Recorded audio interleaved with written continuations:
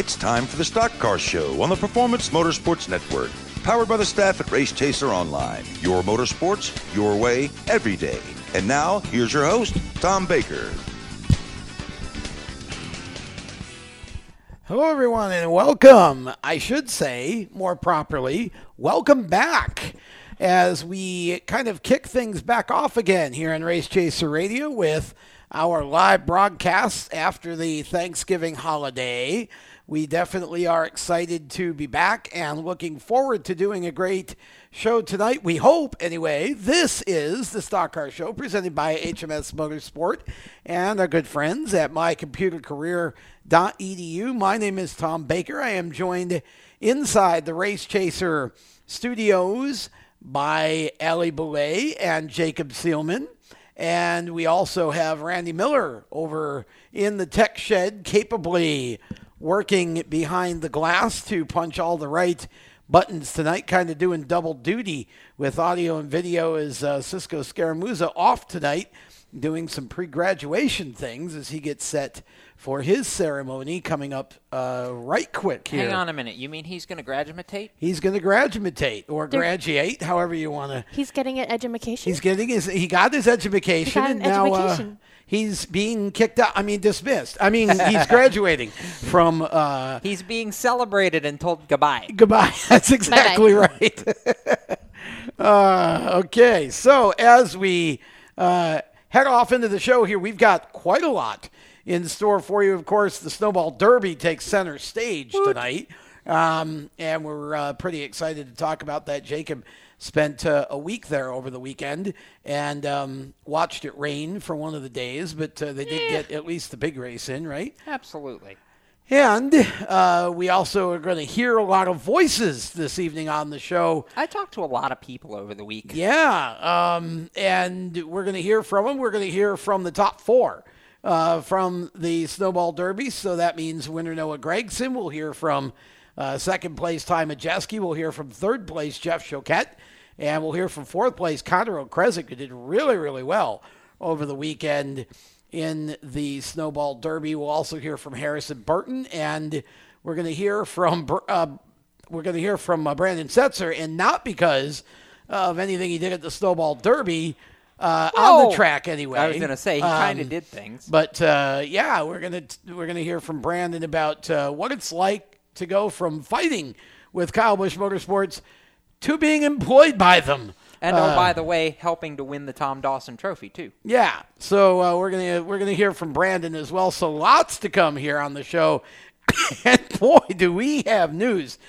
I mean, excuse me, let me catch my breath here. We have some big news from NASCAR that we need to talk about because we've been off for a couple of weeks. We've got a Kurt Busch announcement that I don't know if it's really big news, only because we all kind of knew it was coming. But there was an official Kurt Busch announcement. Easy for you to say. I think even bigger news, because it was way more of a surprise. We have a Justin Haley announcement to talk about. That's where I'm going to start, too. Okay. We're going to start with the announcement that Justin Haley has found himself a ride for the next couple of years in the NASCAR Xfinity Series with Colleague Racing. Please hold while I offer the reaction of apparently only about half the industry, because some people that weren't us knew this was coming. But for those of us at the table, I'll offer this. Huh? Exactly. What happens to Ryan Truex? Ryan Truex goes He away. go bye-bye. Now, to be fair. fair. Do they swap rides? No. Ryan's out. Yeah, to be fair, Ryan Truex said publicly prior to the Homestead Xfinity race that he was done, that he did not have plans to continue with Colleague Racing in 2019. We knew that. However, I don't think a lot of people, us included, really saw Justin Haley to the 11 car coming. Not when the quality of rides like the 2 and the 21 at RCR and the 9 at Junior Motorsports were open. And the 23. GMS. Thank you. I knew there was one I was missing. That there's 2 RCR cars, a GMS car, and a Junior Motorsports car all open. And Justin Haley, who has a very sizable budget behind him, goes to Colleague? What? I'm struggling to make sense of this. I really am, honestly. Now, to be fair, I don't think it's necessarily a bad move, but I really, truly am puzzled when you have, top-of-the-line prestige rides open in the Xfinity Series, why I'll use the word settle for a Colleague car. I don't want to go that far. I think you're painting that with more of a black brush than it deserves to be painted with. I'm not trying to disrespect Colleague here. I'm just saying that, at least by all accounts, I would have expected Justin Haley to jump at a currently championship contending race car. I don't believe right now that Colleague Racing is a championship team. Do I believe they could get there? I guess we'll see. But for Justin Haley to jump into that car and immediately contend for a championship next year, I don't see it. That's why I'm puzzled by this move. I don't see it. I don't know if first of all, my 2 cents on this is that if Justin Haley had the chance to go somewhere else and they felt the opportunity was as good, they probably would have taken it. My thought on this, trying to make sense of this, is that I would have to think that, in fact, Justin Haley probably took this ride because they felt that it was the best available option for him, which means I would expect there's probably something more behind this. That there's something, they're upgrading equipment. There's a crew chief. Maybe he's bringing Kevin Bellicourt with him. I'm not really sure, but I have to suspect because Justin, it's a multi-year deal, so you're not going to sign a multi-year deal if you don't feel like this is a good situation for you. And you remember, it is in the Childress family, so to speak. Yeah. So we don't really know what's going on sort of behind the scenes there. I think this is an interesting pairing because, one, that car has been in the playoffs multiple times. It's been in the playoffs, yes. Has it really contended? I don't think so. Has it made it out of the first round of playoffs? By a miracle when Blake Cook I was going to say, I think Blake Cook did. Blake Cook took it to the round of 8 by a miracle, but it didn't contend for a spot in the final. Truex didn't, but I got to be honest. I would like to see Ryan Truex in some other equipment because for me, I think the jury's still out on Ryan Truex and where his top end is. I know Justin Haley is a championship racer. I don't know if Ryan Truex at the Xfinity level, I don't know if he's a championship racer. I don't know where his talent level is. Well, obviously, he comes from a great lineage. Yeah. And I'm not saying he isn't. I'm just saying I don't feel he lived up to what Blake Cook did in the car. I really don't. Now, with that being said, I think to a certain degree, I think you got to be careful too because each year the Xfinity Series changes. You get a year, for example, when you've got a couple of Gibbs cars that may be running for the driver's title. It's a whole different situation than when you've got one over there or no Penske or one, yeah. So, by the way, in response to your comment that Ryan Truex didn't live up to what Blake Cook did in the 11 car, Ryan Truex scored more top 10 finishes in one season than Blake Cook scored in that car in 2 years combined, and he scored the team's best career finish. And his average finish was better than either of Blake Cook's years. Now, you tell me Ryan Truex didn't live up to what Blake Cook did. He bettered it. Well, again, you can look at stats and talk about results all day. But, if that's the case, then Ryan should still be in the car. Money. It's all Money about talks. money. It's money talks. Well, but this is then a how did he end up financial-driven there? sport. He brought some money. Justin Haley brought more money. Ryan Truex brought more money than Blake Cook did. Justin Haley brought more money than both of them. Well, But the thing is, Justin Haley, yes, he is a championship caliber driver, but only in the truck series. We don't We Well, don't know see, what he can do yeah, in Xfinity. If I was him, I would have stayed at GMS, gotten a championship in the truck series, or tried to fill for Spencer Gallagher's ride in the 23. Stay in-house, so this way you know what your equipment is and you know what you're dealing with. And I'm genuinely puzzled why he didn't make a play for the 23. Well, first, really am. we don't know when this whole deal with Colleague This is true. was put together. Okay, we don't know how long this has been in the works. Spencer Gallagher announced his retirement very late in the going, and it was very sudden and out of the blue. It was. So we don't know where that goes, but so I don't think we can say whether or not Justin should have, would have, could have, whatever. Yeah. I mean, the 23 is obviously good equipment, but here again, nobody's won races in it. Not to say that drivers haven't shown top 6 to 10. Spencer won in Talladega. Oh, yeah. Well, Thank okay, you. won a plate race, but I mean, I'm not sure that we should be underestimating this Colleague equipment, and I'm not. I think there to me, I know Justin, I know his family. There has to be a reason why they chose this, and they signed a multi-year deal. So something is going on behind the scenes. They have to be very comfortable that he can go out and contend for championships. Otherwise, I don't think they would have taken the deal. We'll do our best to get Justin on in the next couple of weeks and let him talk to us himself about what's going on and why he chose it. Are we going derbying in the next segment? We're going derbying in the next segment, but we've got plenty of other news to cover later in the show, so stay with us. You are watching/listening to the Stock Car Show presented by HMS Motorsport, the leaders in motorsport safety and my computer career.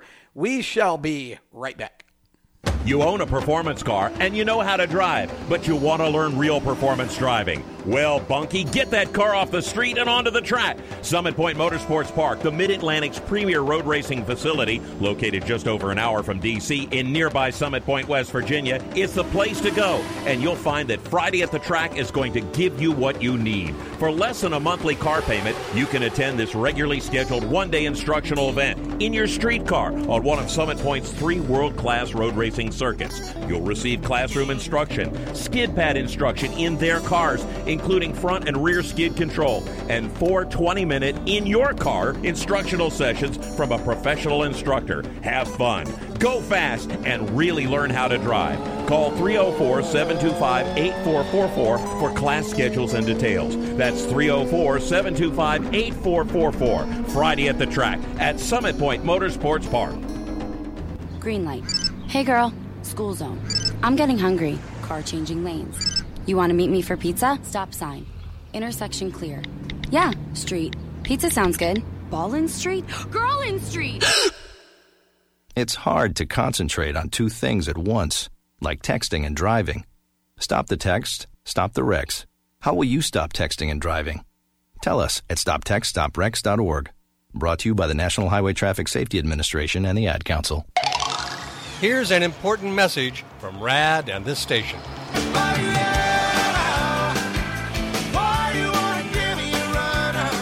Hi, this is Bob Sheehan from Blues Traveler for RAD, recording artists against drunk driving. I like to party just as much as the next guy, maybe even more. But the one thing I won't do after I've had a few is get in the car and drive. Don't blow it. Always choose a designated driver. Remember, music lives, and so should you.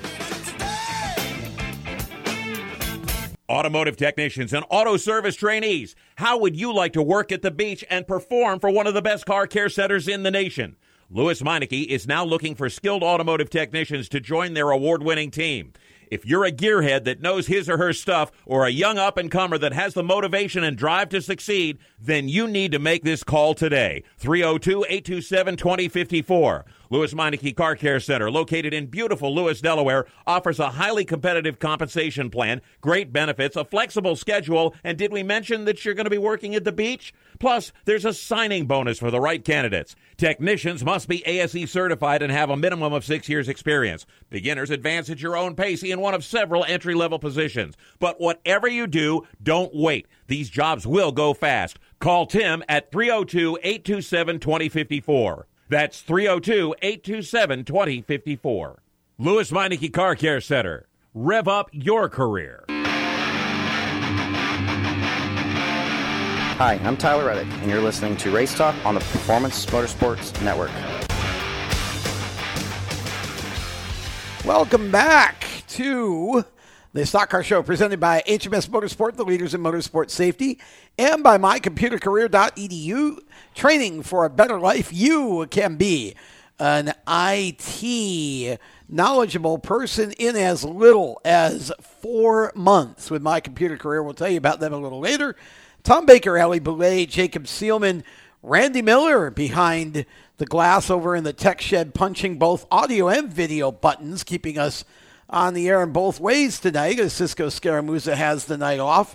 And we were talking about Justin Haley and colleague racing and some of the stuff off the newswire in the first segment. We will get back to that, but right now we're going to transition into coverage of the Snowball Derby. Jacob Seelman, our speed sport speedster, was not speeding as he traveled to and from Florida. I'm sure he was.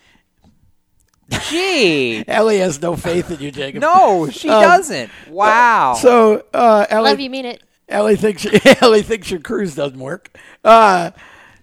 Jacob was down there and in the middle of the action, and you told me something earlier that I thought was interesting and a good point to start with. You said that you believe that this edition of the Derby was one of the more exciting ones you've seen in a long time. Why? Well, a couple of reasons, actually. And first off, before I dig into all that, I want to thank Tim Bryant and all the staff at Five Flags Speedway for letting me come back after last year's 50th Snowball Derby. Not that I had any doubts that I did anything wrong, but because I was going to say, did you get arrested? I mean, no. They let you come back. back. Something go on I didn't know about? Jokingly, I say, from year to year, you never know. And I'm just very appreciative of the Bryant family for what they do, not just with the racetrack, but with this race in general. And they were faced with a lot of challenges that we'll talk about as we go through this wrap-up of the Derby. But the whole reason I say that this was one of the better derbies I've seen, number one, it was much cleaner overall than many of the derbies I've seen. A couple of years we've had a wreck fest here in the last 5 or 6, and this year was, for most of the 300 laps, markedly very clean. We never had one of the 75 green flag lap competition yellows, but we got close to it on several occasions. Okay. And what made this fun for me was the way the race developed. We got a late start because of all the rain that caused weepers on the front stretch. Five Flags was hit by a torrential downpour on Saturday that washed the Snowflake 100 out to this coming weekend and basically made for a long day on Sunday. So, for those who don't know, that's the Pro Late model portion of the weekend. Yes. Go ahead.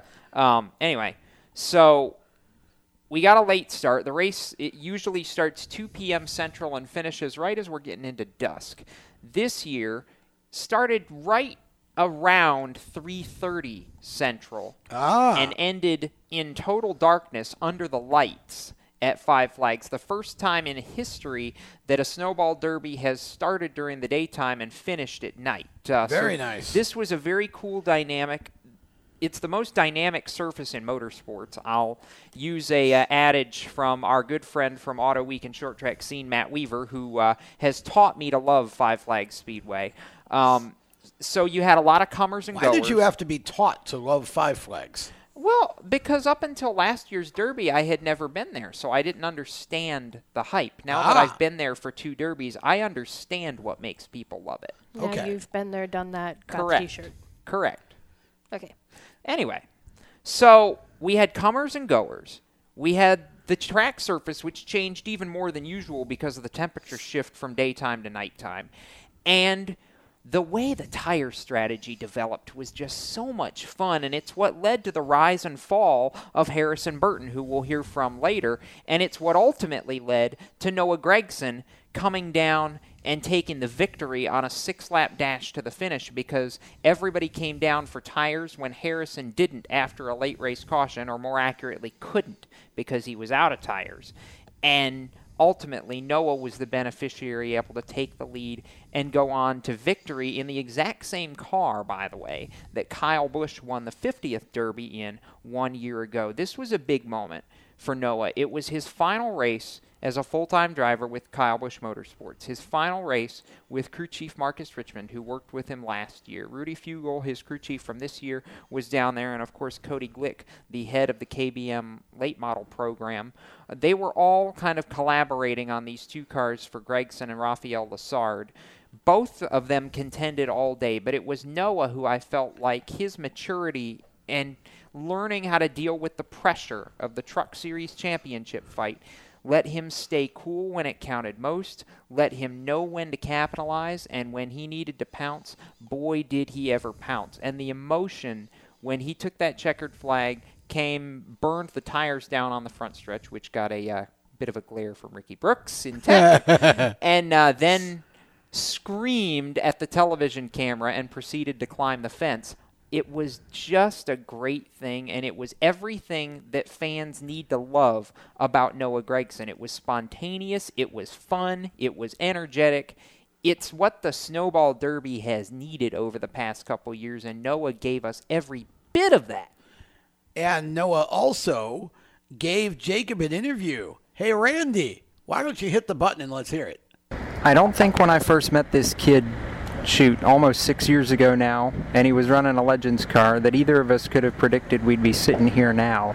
But Noah Gragson, you get to take home the Tom Dawson Trophy and officially call yourself the winner of the 51st Snowball Derby. I know it's had a few minutes to sit in, but I imagine, as you mentioned a couple minutes ago, this is still pretty damn surreal.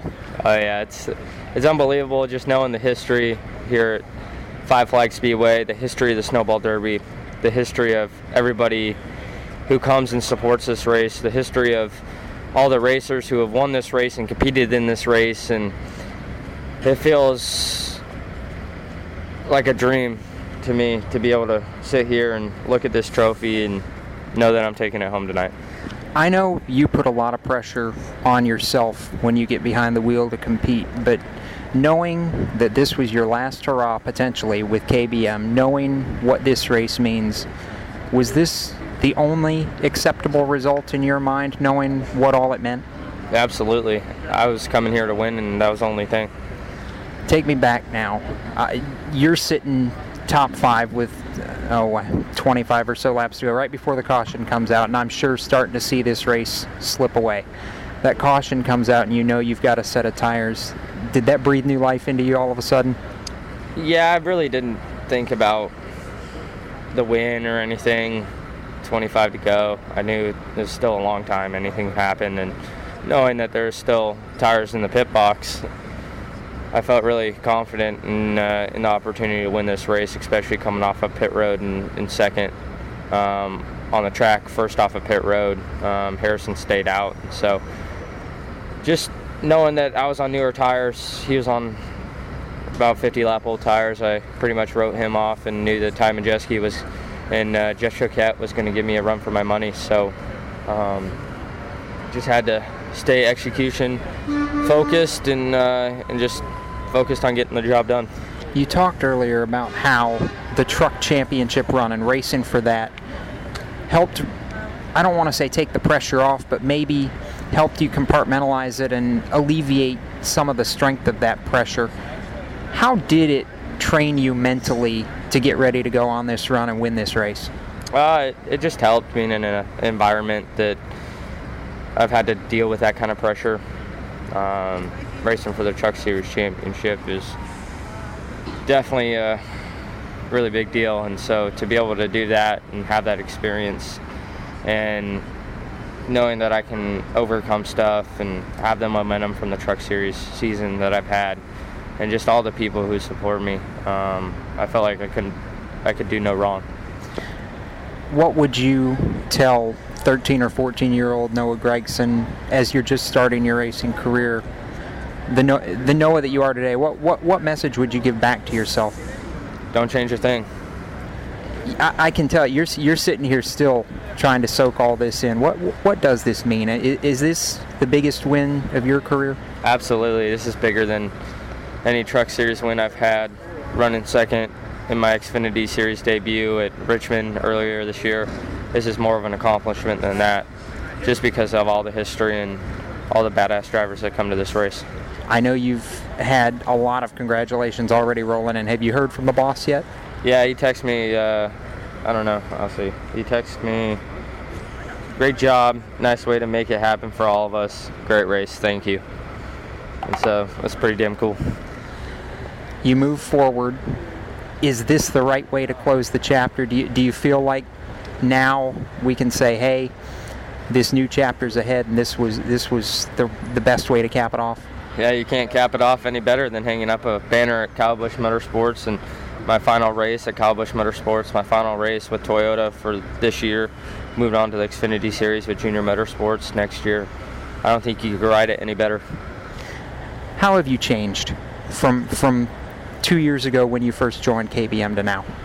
I don't think I've changed my personality at all. I just tried to focus on the things I can control and just being the best I can be. Where are you going to put the trophy? I don't know. I don't even know. Maybe on my living room or something. I don't know yet. I was going to say, you need a pretty big mantle to try and put this thing on. Yeah, but a big old trophy. Noah Gragson, the official winner of the 51st Annual Snowball Derby. Now we have to clarify official, because for those who aren't initiated into the Snowball Derby, there's winning the race and taking the checkered flag, and then you have to win it again in the Room of Doom. Yes. Otherwise known as the Tech Barn, where Ricky Brooks is looking at every little thing, and there is a zero tolerance policy, and I mean zero with Ricky Brooks. So the fact that Noah made it out of the Room of Doom, and basically that's like winning the race again. You should get another trophy. I should get something like a giant, giant hammer or a little set of scales or something for making it through the Room of Doom. But Noah Gragson picking up the win, and I can't believe he said that was bigger than the Truck Series victories for him. I can. For a couple of reasons real quickly before we go to break. Yeah. Number one, Noah referenced a few times in his post-race conversations with the media Sunday night that he felt like he skipped a step in his development with the super late models, and that he's wanted to right that over the last couple years, and that KBM has really helped teach him what it means to drive these cars and be successful in these cars. But Noah is also a very astute student of the sport, and very astute when it comes to appreciating the history of the sport, even at his age. He was there a year ago watching and listening to his boss, Kyle Busch, talk about what it meant and what it means to win the Snowball Derby. He knows what this race means, not just to the super late model community, but to the racing community as a whole. He recognizes that to win this race means you've done something, and you're going to be remembered in much the same way in the short track community as Daytona 500 winners are remembered in the NASCAR community. This isn't just a race that sticks with you for the rest of your career. It's a race that sticks with you the rest of your life. For sure. And Noah Gragson, now it is in his pocket. He has picked up the win, and he moves on now in 2019 to race for Junior Motorsports. Should be, I think, a big year for him in the Xfinity Series next year. We don't know which car number he's going to be racing. Yet. We will get that announcement soon. Back with more of the Stock Car Show, presented by HMS Motorsport, the leaders in motorsport safety, and by My Computer Career, right after these words. Do you love the sound of high revving motors and the smell of burning rubber? Do you want to get your car sideways right at the ragged edge of control? If you've always wanted to try drifting or learn to improve your drifting skills, Summit Point Motorsports Park, the Mid-Atlantic's premier motorsports facility, has the expert instructors and the specialized track to teach you how to drift and the skills necessary to drift competitively. From skid pad to open sessions, Summit Point Motorsports Park has the safe and open environment that allows drifters of all skill levels, new to intermediate, to get sideways and smoking. With a focus on safety and the skill set necessary to drift competitively, Summit Point Motorsports Park's Drift Nirvana is just the thing for you. Call for your reservation today, 304-725-8444. Or for more information, go online, summitpoint-raceway.com, or you can email them at office@bsrinc.com. Drift Nirvana, getting you sideways the right way. HMS Motorsport is the leader in motorsport safety. HMS serves the majority of Monster Energy NASCAR Cup, Xfinity, Camping World Truck, IndyCar, and IMSA WeatherTech teams, as well as countless SCCA and club-level racers and driving enthusiasts throughout North America. Featuring world-renowned brands like Schubert helmets, Schroep belts, Adidas suits and shoes, Lifeline fire systems, and even Racecom radio kits, HMS has the right product for your type of racing and your budget. Their representatives are experts on only one thing, making your track driving as safe as possible. With locations in Mooresville, North Carolina, and Danvers, Massachusetts, the HMS staff is always ready to take the time to help you find the right product for your safety needs. Don't settle for second when it comes to motorsport safety. Stop in to HMS Motorsport. Visit them on their website at hmsmotorsport.com or send them a message on Facebook and tell them the folks from PMN Radio sent you. What an awesome game. What's up with your car? I don't know. It won't start. How are we getting home? Chill. My parents signed me up for the roadside assistance from Lewis Meineke. It was free with my oil change. They'd come and get the car started or get us home and tow the car to the shop. Good to know. With my driving, my parents never know what to expect. When you join the Meineke Car Care Club with a $35 preferred service, you get 4 free months of roadside assistance, including tire change, battery jump, lockout service, towing, and more. Contact Lewis Meineke, located on Route 1, or call 827-2054. When do you think of a plumber? Like most people, even if it's an emergency, you can be confident about who will arrive to help you. For quality and reliability, count on someone you can trust. Call on the plumbing services of Hague Quality Water of Maryland. Plumbing doesn't have to be an emergency. We handle all kinds of preventative maintenance too. Hague Quality Water of Maryland is family-owned here in Annapolis since 1993. For a refreshing choice, call us at 888-84-WATER or visit us online. COPD, chronic obstructive pulmonary disease, is a lung disease that robs people of their ability to breathe.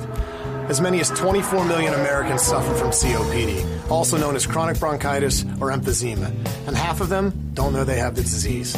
If you or someone you love is over 35 and has smoked more than 100 cigarettes in their lifetime, visit driveforcopd.org and take the screener, then take that to your doctor. I'm Jeff Stoltz, and I drive for COPD. Hi, I'm John Holloman, and you're listening to Race Talk on the Performance Motorsports Network. Now back to the show.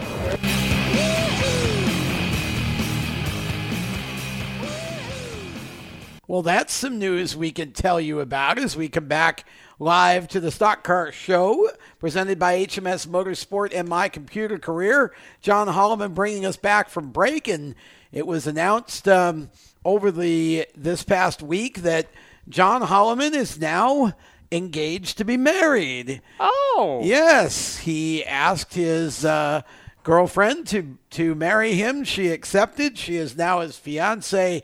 Congratulations to John Holloman IV. They've been going a while together, and it's going to be, I think, a great relationship. So we wish John and his new bride to be nothing but the best, and looking forward to hopefully getting John in here again over the winter at some point while we can. Before we get back to the Derby coverage, hey, I got a question for you. Is your job sucking the life out of you? I mean, really, do you hate your job? Do you hate what you do? Well, here's some good news for you. If you hate what you can do something else. Here's what you can do. How about information technology? I know what you're thinking, but I'm not a math or science person. No problem. It's not rocket science. It's My Computer Career. Go to mycomputercareer.edu and take the free career evaluation today. You can do that. Go there right now. While you're listening to our show, open up another screen, another browser or whatever, and go to mycomputercareer.edu. Take the free career evaluation. You could start your new life as an IT pro in as little as 4 months. That's only 16 weeks. mycomputercareer.edu is the place for that. 7 campuses, or you can study online. So again, 2 to 3 days a week is all it takes.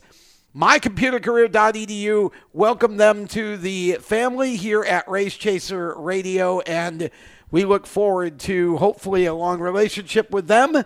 And we move back into our Derby coverage at this point, and we talked about Noah Gragson in the last segment. He won the thing. Uh-huh. But there were some other really good performances in the Derby that we'll get to in this segment. Ty Majeski finishing second, Jeff Choquette finishing third, and Connor O'Kresick. Oh, my gosh. Coming across in fourth. That one really surprised me. Connor is, for those who don't know, a young driver out of Alabama who we know him well from running the summer shootout here at Charlotte this year on the quarter mile with the Legends cars. Hang on a minute. No. Connor didn't run the shootout. Yes, he did. O'Kresick? Sure he did. Yes, Connor ran the shootout, and now Connor has run late models, and it has moved up to late models, is doing very, very well. Yeah, and now has back-to-back top 5 efforts in super late models on the Gulf Coast. He finished second to Stephen Nasse in the Mobile 300 a couple weeks ago, and now has a top 5 finish in the Snowball Derby for the second year in a row. But I don't want to start with Connor just because I feel like his story is best saved for last. I think that's fine. Ty Majeski certainly just feel like he's the biggest story. Oh, no, absolutely. I expect Ty to be up there, and I expect Choquette to be up there because between the two of them, they've been doing it for about 50 years. You are not wrong about that. And Ty Majeski certainly with his best shot to win the Snowball Derby. He came on late, didn't even take the lead until lap 209, and at the end of the day, if not for Harrison Burton's tire strategy, I think Majeski would have probably led the rest of the way out. But as it is, Now you've got me all spun out. As it is, Majeski coming home second, was running Noah Gragson down. He said if he had 2 more laps, he'd have won that race. And Toby Noodleman, after the race, that's what they all say, his crew chief, did agree. And I agree, honestly. I had 2 more laps. Ty was faster than Noah over that last run. He just ran out of time. But, and this is where I'm going to get Randy ready to hit a button, Ty found it hard to be disappointed. He was smiling. He kind of socked Toby and said, I asked for a chance to win the Derby. You gave me a chance, so how can I be disappointed? And I loved that attitude. I also loved this interview. Randy, hit the button. I think I like Ty Majeski's attitude right now. He just socked crew chief Toby Noodleman and said, you can't ask for any more than what we just got. I know it's bittersweet because it's the Derby, but shoot, you were coming those last 5 laps. Yeah, I mean, I was giving all I had there. Man, if we had 1, maybe 2 more laps, the outcome might have been a little bit different. The race would have been pretty good, but congrats to Noah and everyone at KBM. They do a great job, obviously, with their late model program. And feel like we hadn't beat tonight. I feel like we had the field covered. Just unfortunate we couldn't put this iRacing.com 4 in victory lane. Last year, you started strong, and then pit strategy got you off, and you couldn't be there at the end. This year, you didn't even take the lead till 92 to go. Was that part of the plan? No, we just didn't have the track position early. Obviously, we started 18th, 19th. Why we had a pit crew that's never done a wide 5 pit stop before. So their first stop was a little bit shaky, but the next 2, man, were exactly what we needed. They really came through there. We just lost that little bit of track position with the 5-on-5 wheels, but we knew that coming in, and just need a couple more laps there. Do you leave with a smile? Yeah, certainly. I mean, to build a brand new race car, come down here with essentially, no laps on it, just a testament to everyone back at the shop and how good of a good job they do building these things. There again, I mean, Ty is really, really in a position, I think, that's sort of unenviable right now because here he is coming off that big run and finishing second, and yet the news breaks over the weekend that Roush Fenway's Xfinity program is gone. So Ty worked so hard for a couple of years to try and make something out of his opportunities there. And really, again, the stats won't show it, but he performed very well in that car when he was on the track. But, of course, the thing either broke or it wrecked. Or he got wrecked. I was going to say, he never wrecked it. He got wrecked a Yeah, bunch. and that's the thing. And, over 2 years, this is the way it was. But that was an interesting interview. Ty is a guy who is still young enough that if somebody would just get behind him, he's got an opportunity to be a superstar. I really, truly believe that he's got that kind of talent. The problem is he doesn't have any money behind him. And that's unfortunate. So for now, he's back in late models. Right. And on the flip side of that coin, a driver who has kind of started to make his living on the Gulf Coast, Jeff Choquette, for the second straight year finished on the podium in the Snowball Derby. Last year he thought he was going to have a chance to win it, and, this year again he thought he was going to have a chance to win it. It didn't pan out, but much like Majeski, Choquette was coming, and I think both of them were faster than Noah Gragson in the final laps. Afterwards, though, Jeff, very matter of fact when he said that he really didn't think there was any more he could do. Jeff Choquette keeps coming so close.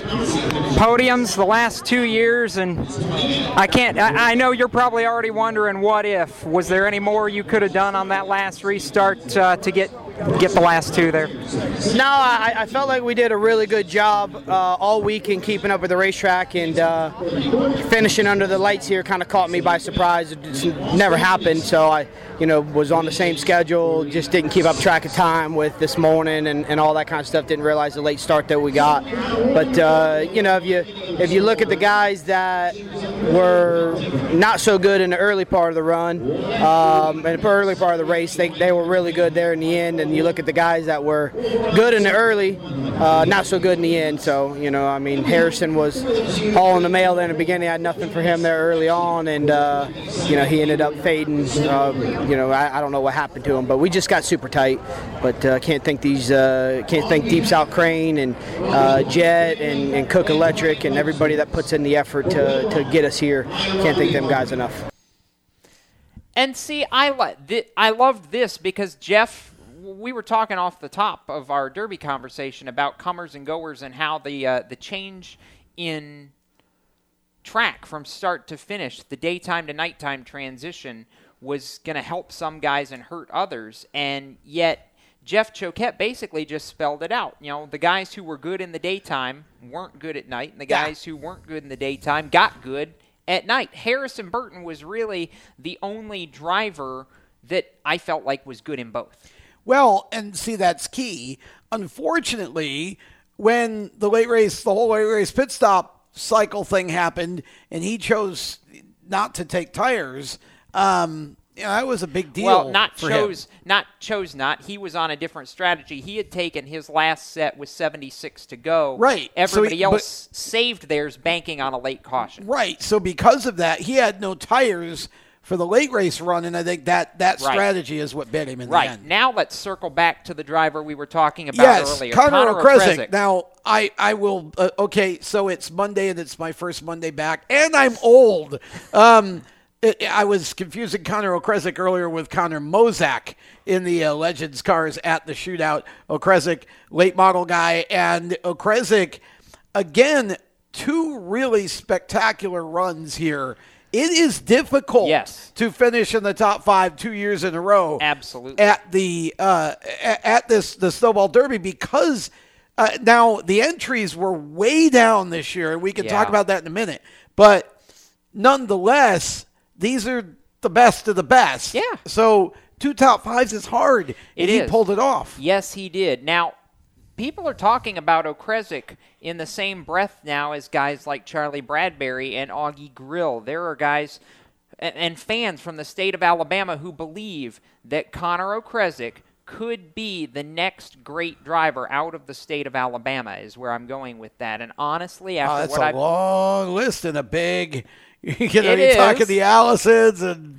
It is, but we're talking about short track guys. Connor, Connor, there are a lot of people that feel Connor could be the next great short track star from the state of Alabama. And after what I've seen from this teenager the last 2 years, I really tend to agree with him. This particular interview, by the way, happened long after Tech was completed and everybody was gone. The car was still sitting on pit road. Everybody was still celebrating, well, except for Connor, who was laying on his golf cart, and then this happened. Connor Okrejic told me at the start of the day that a top 5 was going to feel like a top 5 and he wanted to win. I imagine that hasn't changed, but you sat in the top 5 almost this entire day, and I feel like proved a lot to a lot of people. What do you take away from this snowball derby? Oh, for sure. This was a big learning experience for us, for sure. I mean, we ran good all day. I mean, I wish we could have pulled out a win. I mean, this does feel like a top 5, not a win. It's kind of a disappointing day because I think we had at least a top 3 car at the end of the day. But, I mean, you can't really complain too much with the top 5, I guess, in the snowball derby. Especially against the competition that you were racing on the final restart. Walk me through what's going through your mind once you've got the fresh tires. You know Harrison is going to be dropping anchor. I mean, how are you kind of compartmentalizing all this? And then you made a hell of a move to get through there and even have a shot to go after the top 3. I was just hoping Harrison didn't spin his tires too bad on the restart, and thankfully he didn't, so he didn't stack us up too bad.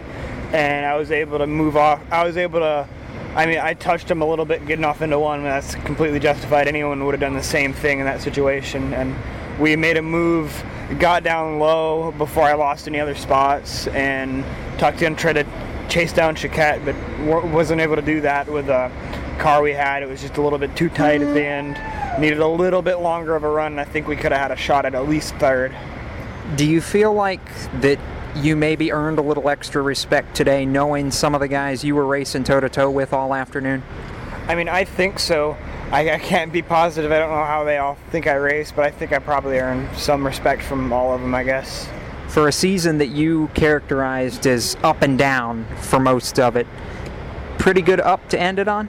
This is a pretty good up to end it on. Not the up we were hoping for, not the Derby win, but we can't really complain too much. I mean, all these guys worked their butts off to get us here. I mean, everyone on the car, Metro Glass, Cineker Performance, Hamner Race Engine, Sleep Center, Paragon Cleaners, and just all the rest of the guys in the crew, and just all the rest of the guys in the car, too. This motivating to come back next year and try to get on that podium? Oh, for sure. We're gonna try to come back next year and try to win it. Well, there you go. And, absolutely. That's a guy who definitely could do that. And, he's a driver that I think you kind of look at and say, okay, this may not be the guy who leapfrogs from this to the trucks, to the Xfinity, to the Cup Series necessarily. This is a guy who, as you said, may be the next Augie Grill or absolutely. Bubba Pollard, who is the late model young gun who stays in the late models and just, gets better and better each year and has a long career there. Not to say that he doesn't have the talent to go forward, but, he's gotten a lot of experience in both the pros and the supers. He did race Legends, by the way, and still does at times over in Alabama. And so he's a guy who's driven a lot of different stuff and started in go-karts and all of that. So, this is a talented young driver who definitely, I think, is one of the future stars or longtime future stars of the super late model division if he stays there. I would agree with that, 100%. Yeah. That's a tough deal to do, going there and, and finishing in the top 5 twice. And so it definitely is going to be – we've got still plenty more to talk about here, too. We've got still interviews with Harrison Burton and Brandon Setzer as well coming up, and we've got plenty of news off the newswire still to get to. With that, we will take a break. When we come back, we'll have more of the Stock Car Show presented by HMS Motorsport and My Computer Career. Be right back. Everywhere you go, you hear it, and you see it. It's coming at you through your phone, your tablet, and your computer. It's broadcast from your favorite radio station, TV networks, and cable companies. It's in the stadiums, the arenas, the ballparks. It screams for your attention at the mall. It's interactive on Main Street. It's even coming at you from the gas pump at the nearby convenience store. What is it? It's digital content. It's digital content. It's digital content. Somebody has to create it. Somebody has to manage it. So whether your dream is to write it, design it, create it, call it, produce it, voice it, host it, light it, shoot it, switch it, record it, color correct it, edit it, code it, repurpose it, tweet it, blog it, post it, compress it, upload it, replay it, or make sure it gets to where it's got to go when it's got to get there in the format it's got to be in, you need to attend Carolina School of Broadcasting. The skills you will learn, the experience you will get, and the connections you will make at Carolina School of Broadcasting will open the doors to the career you want in digital content creation and digital content management. Call or come by today. Click csbradiotv.edu. Parents, your son or daughter has had their license for a while now, but you want to make sure they're prepared for any situation they may face on the road. High school driver's ed doesn't teach them to drive defensively. They need to be prepared for any highway emergency.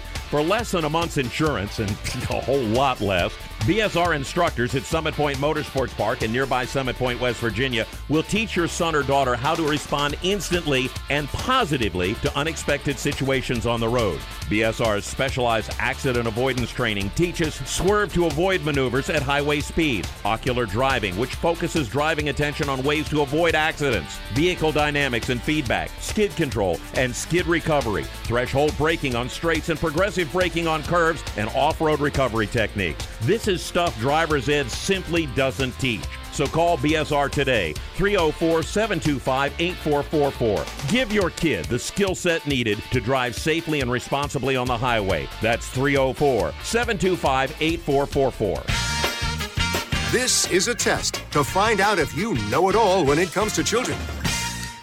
Name one of the leading killers of U.S. children age 1 to 13. What's the best way to protect children in a car crash? At what age and size should a child start using a booster seat? Don't assume you know it all when it comes to car seats for your child. Go to safercar.gov/the-right-seat and know for sure. Brought to you by the National Highway Traffic Safety Administration and the Ad Council. Hi, I'm Tyler Dipple, and you're listening to the Performance Motorsports Network. Now back to the show. Yeah, dippling is in fashion here in the Race Chaser studio. Welcome back to the Stock Car Show, presented by HMS Motorsport, the leaders in motorsport safety. You can find them on the web at hmsmotorsport.com. We are scheduled to be on location at HMS Motorsport here in Mooresville next week. So feel free to come by and join us next Monday night between 7 and 9 Eastern at HMS Motorsport right here in Mooresville. It's located just about 5 minutes from our studios here, and we are excited. We're scheduled the next 2 weeks there. So stay tuned for to see how all of that works out. But we are scheduled to be on location the next 2 weeks at HMS Motorsport here in Mooresville.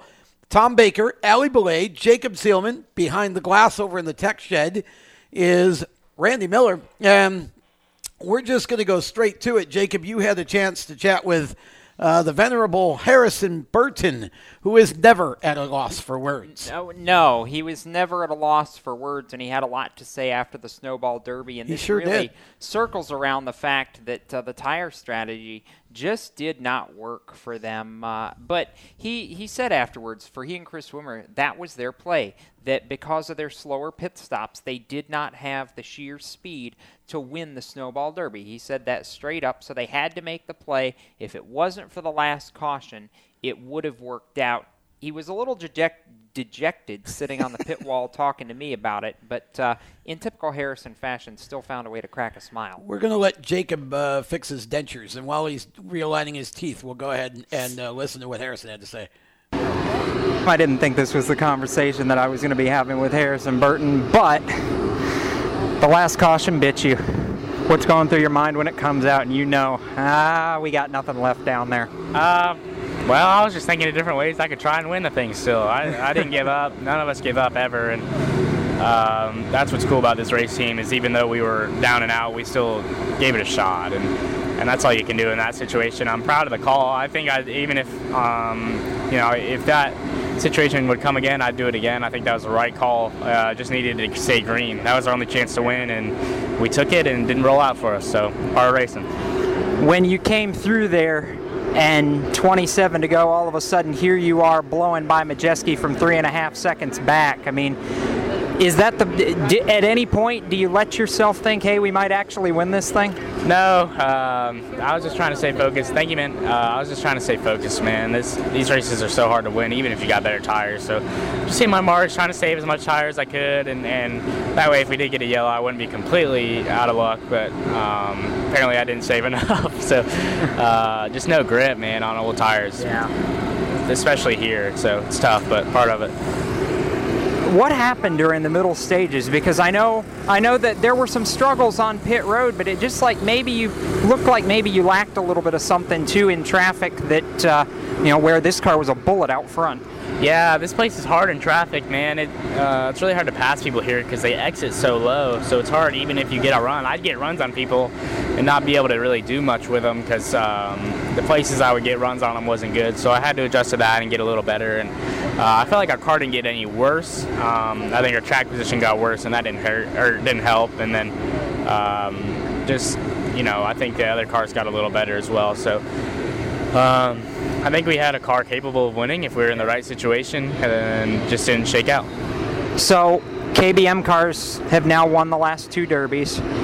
Is this something where first chance you get in the shop, you're going to look at Kyle and say, I'm coming back to try to win one next year, right? I'll try, man. I want to do it with my guys, though. I love my team at Wimmer Motorsports here, and I love all the boys at Kyle Busch Motorsports, too, so I'll be happy either way. I don't know, man. There's just something about this 12 team that I love. It feels like home to me, so I enjoy it.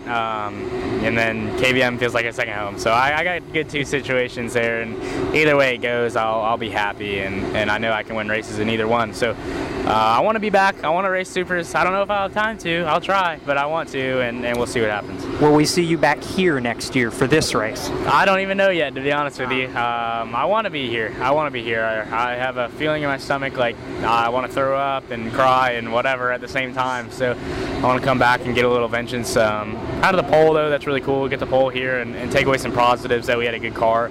And sometimes just a race doesn't fall your way, and then the cards aren't in your hands. So, just proud of how things went. Just not how the things we could control, we did well. That's a good way to sum it up. I'm not too sure about that strategy, honestly. You have to know that later in the race, this is the Snowball Derby, you're going to get caution flags as we get down to the end. I really don't think that strategy can work at the Snowball Derby, Jacob. No, it can't, but you got to try. Oh, it was a good try. I can't blame him for trying. I'm not too sure about that one.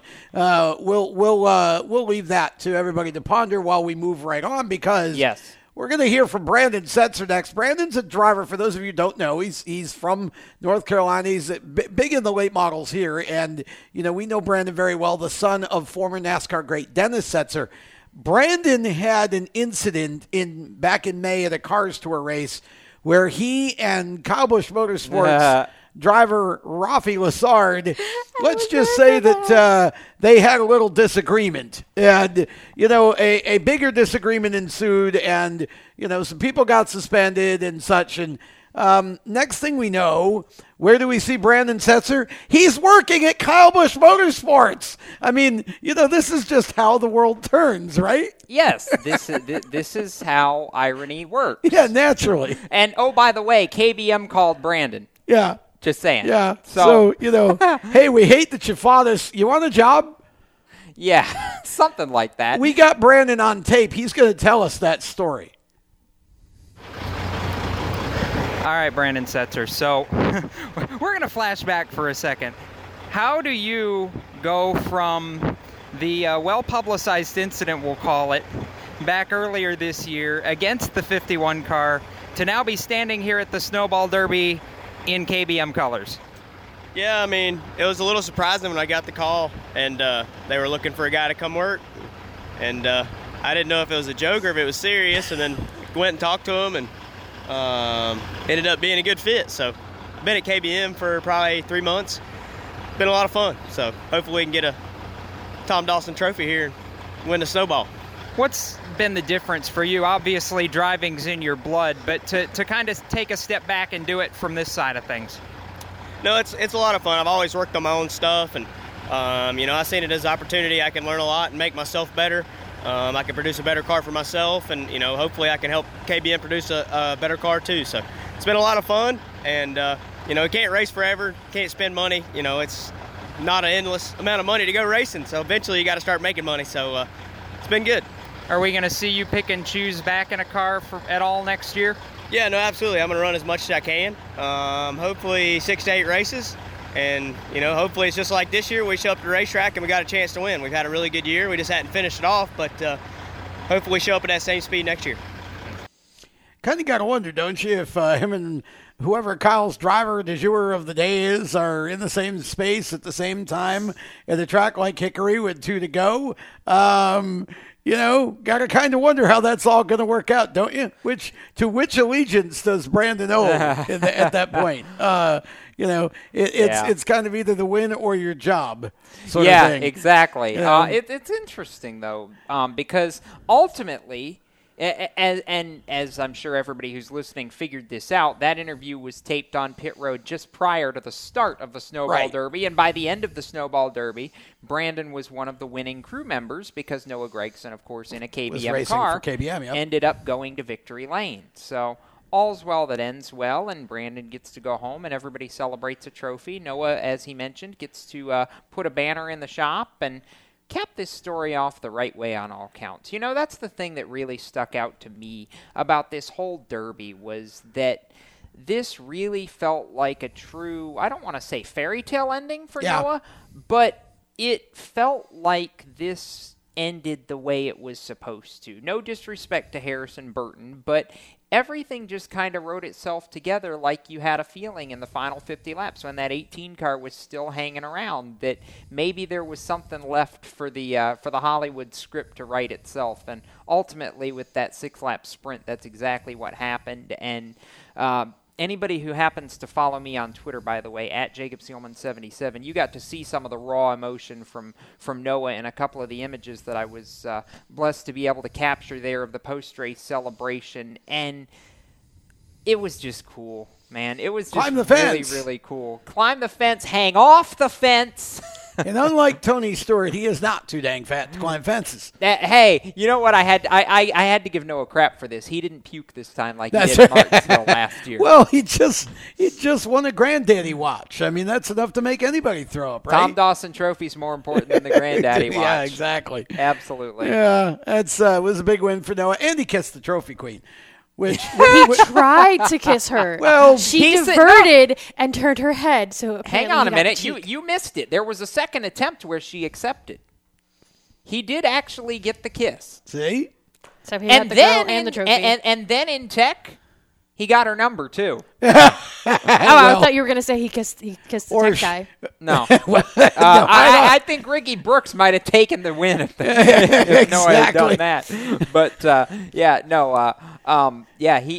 he did. I can confirm. I was standing there when the exchange happened. He did get the trophy girl's number. That's funny. Well, good for him. Little old-fashioned marketing there on Noah's part. Something like that. Yeah. So Noah getting the win. Again, attendance way down. Entries way down by like a third at the Snowball Derby. I think 62 cars last year, and we had 47 this year, which was very – I don't know. I mean, I said this to a few people that I don't believe you can read into the state of the sport just based on one event. If this becomes a trend next year, maybe. But I just don't know that there are too many factors, I feel like, to make a rash judgment based on one Snowball Derby. Well, here's what I think we can say. I know that there are a lot of issues in late model racing in general. There's a lot of issues with motors and which motors do we run and which ones are we going to outlaw, and there's issues with bodies. You got 5-star, I think, with that new body out, and half the people don't want to approve it, and it's just there's There are a lot of issues surrounding, there are a lot of flux in the late model division, especially in the southeast region and, what I'll call the Mid-South or Delta region of the country, that I think need to be addressed and quickly, because car counts in the late model division in general are down all over this area. And the same with the super late models for the most part, too. So, going to be interesting. We're going to delve further into that in one of our upcoming shows, either before the end of this year or as we come back off of the holidays next year. We're going to delve more into the whole late model issue. I need to apologize for chuckling, by the way. It wasn't necessarily at the discussion that you were having with us. It's I'm not going to spoil it. I'll fill you in on why I was chuckling after the break, because this is a treat.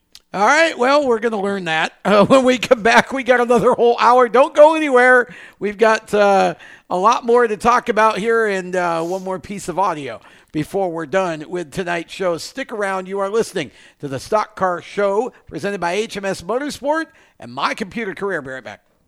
You own a performance car and you know how to drive, but you want to learn real performance driving. Well, Bunky, get that car off the street and onto the track. Summit Point Motorsports Park, the Mid-Atlantic's premier road racing facility, located just over an hour from D.C. in nearby Summit Point, West Virginia, is the place to go. And you'll find that Friday at the Track is going to give you what you need. For less than a monthly car payment, you can attend this regularly scheduled one-day instructional event in your street car on one of Summit Point's 3 world-class road racing circuits. You'll receive classroom instruction, skid pad instruction in their cars, including front and rear skid control, and 4 20-minute in-your-car instructional sessions from a professional instructor. Have fun, go fast, and really learn how to drive. Call 304-725-8444 for class schedules and details. That's 304-725-8444. Friday at the Track at Summit Point Motorsports Park. Is your job sucking the life out of you? Wake up. You can do something else. Information technology. I know what you're thinking, but I'm not a math and science person. No problem and no excuses, because it's not rocket science. It's My Computer Career. Go to mycomputercareer.edu and take the free career evaluation today. You can start your new life as an IT pro in as little as 4 months. mycomputercareer.edu. That's mycomputercareer.edu.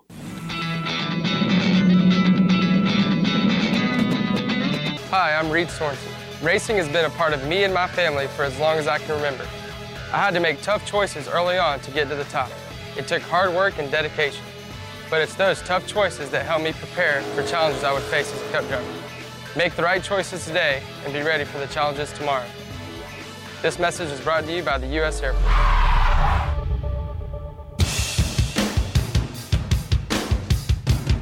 Hi, I'm Timmy Salmito, and you're listening to Race Talk on the Performance Motorsports Network. Now back to the show. Welcome back to the Stock Car Show, presented by HMS Motorsport and My Computer Career, trading for a better life. And we are about to do another hour of radio here and live stream video if you're watching us on our Facebook Live page, or if you're listening to us on any of our sources for podcasting. Of course, we're live on the Performance Motorsports Network and on Spreaker.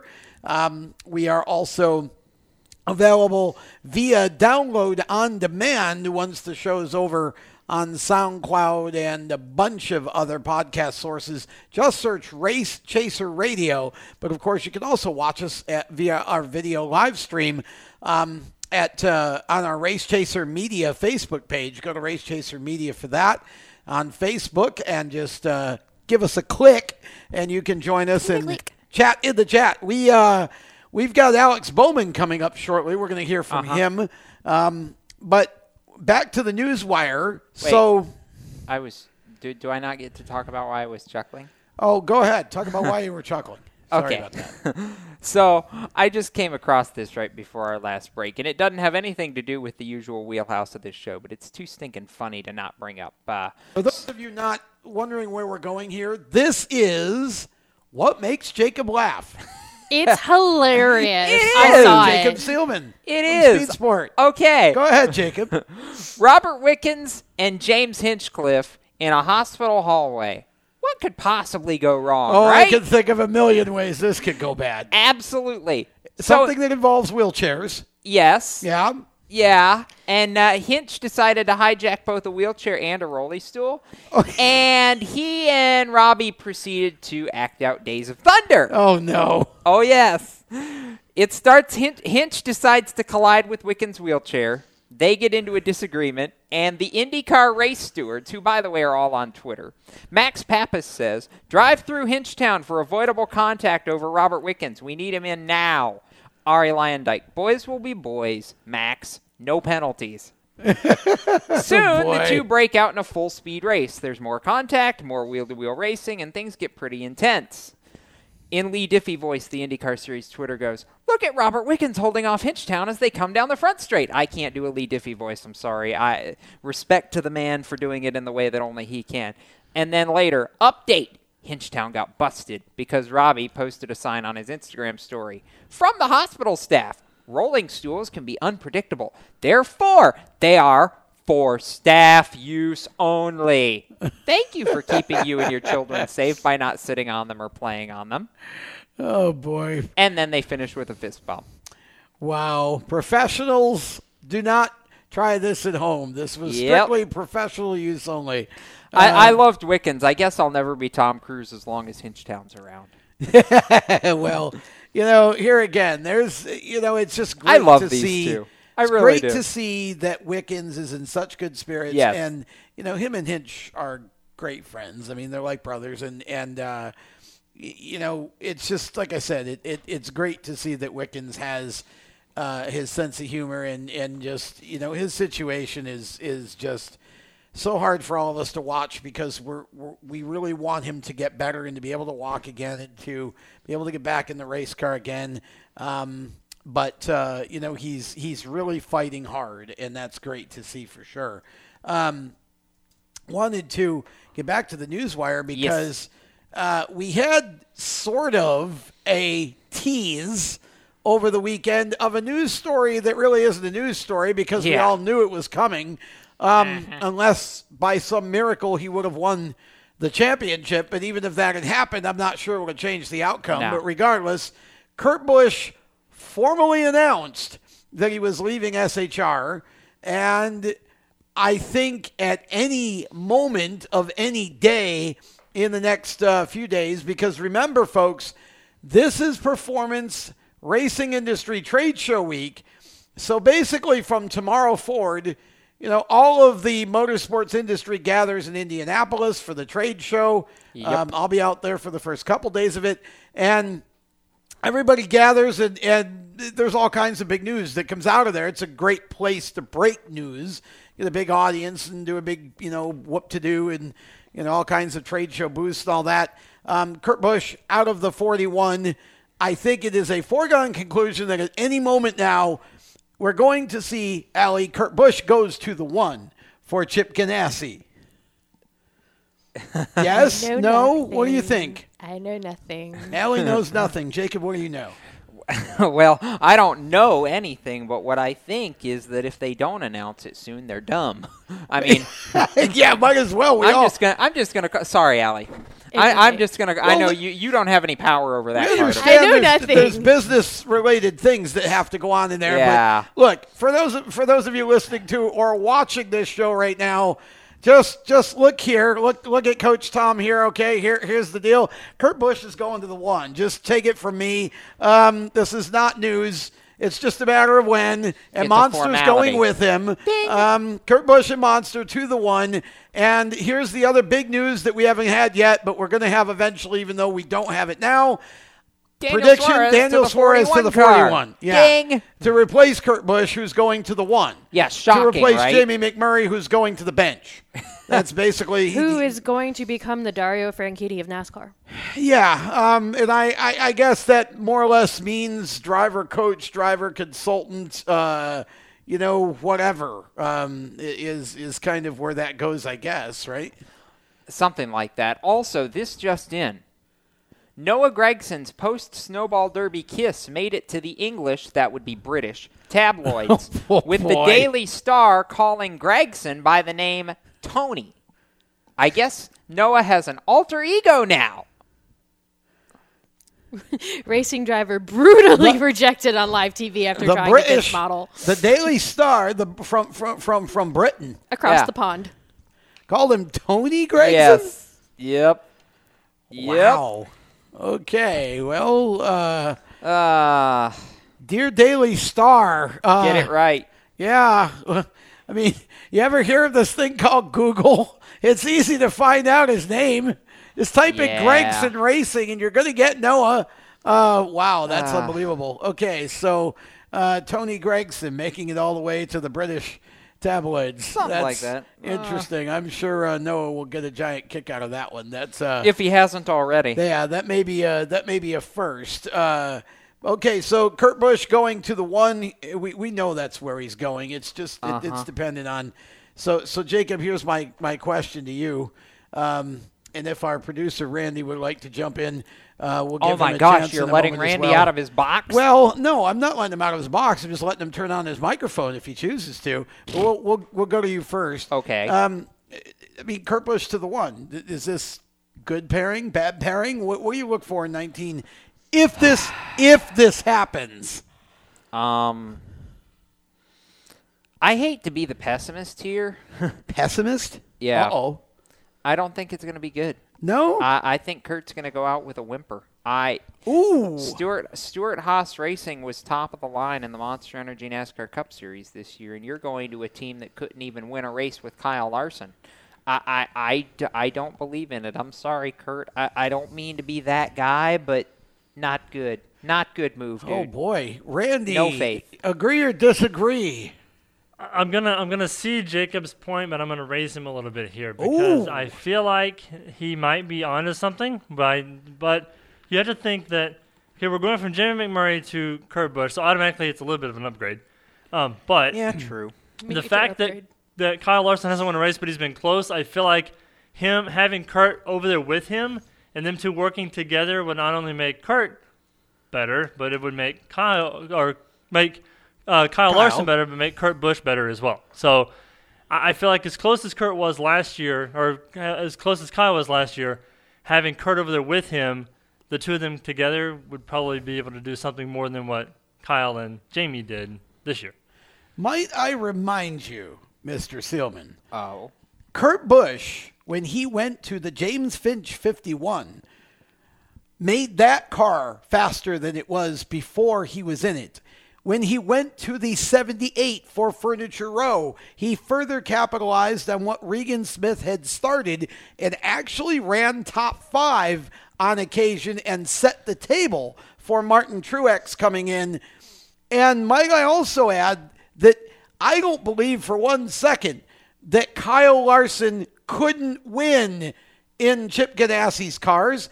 Kyle Larson can't stop hitting the wall and spinning the car out in Chip Ganassi's cars. Well, I believe Kurt Busch goes over there, and I believe he actually outperforms Kyle Larson. He will win more races in 2019 in the one than Kyle Larson wins in the 42. How's that one? Well, that's assuming that Chevrolet can actually get their heads out of the sand and win a race besides Chase Elliott. Kyle had plenty of chances. I'm not a believer in the Chevrolet still. That's my story, and I'm sticking to it. Well, that's fine. I mean, you can make that argument if you want to.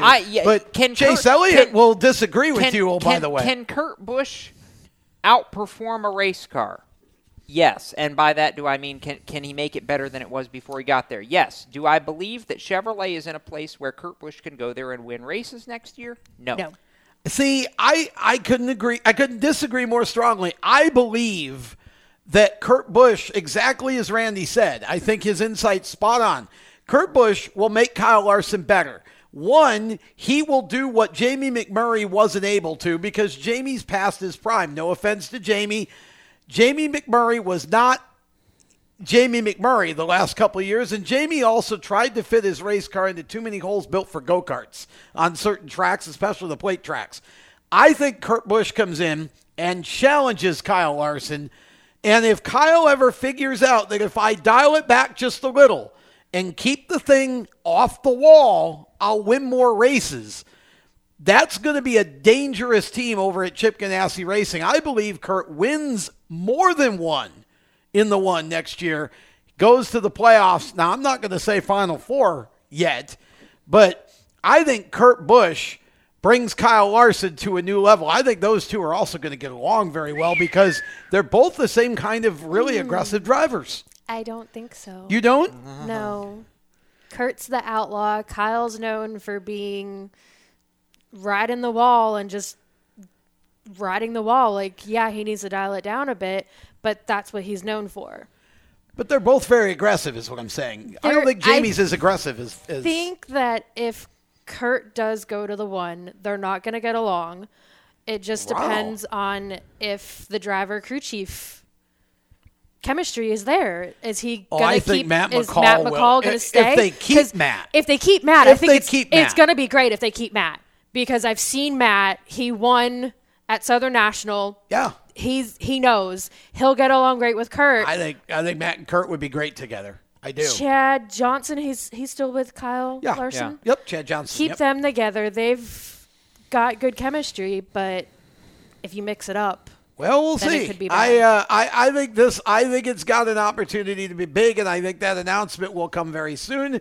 And you'll see Suarez to the 41. That announcement will come sometime shortly, probably after the Kurt Busch to the one announcement. We're going to take a break. When we come back, we continue with the Newswire. More discussion. We got Alex Bowman coming up too. Don't go anywhere.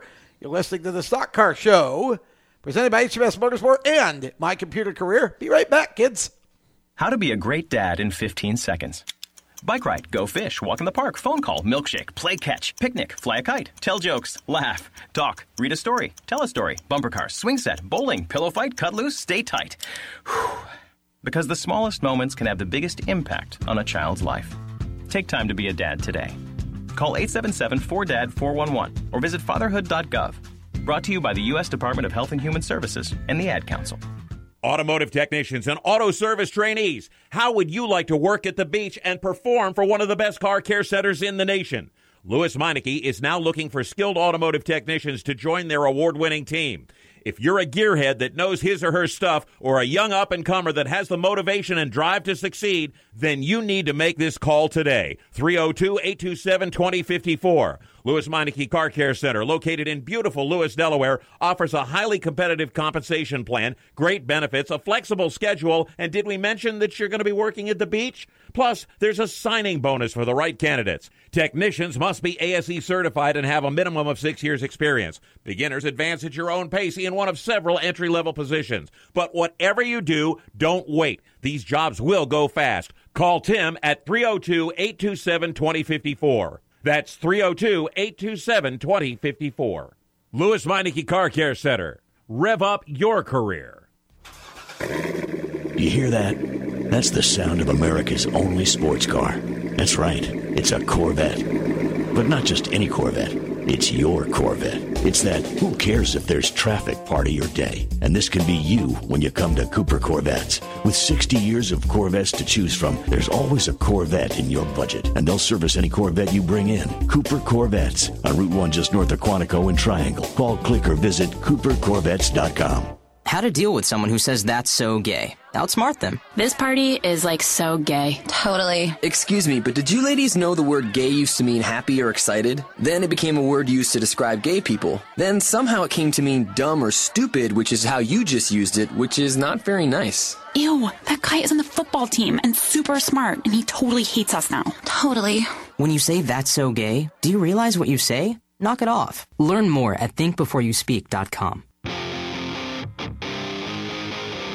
Hi, I'm Dylan Bassett, and you're listening to Race Talk on Performance Motorsports Network, the voice of motorsports.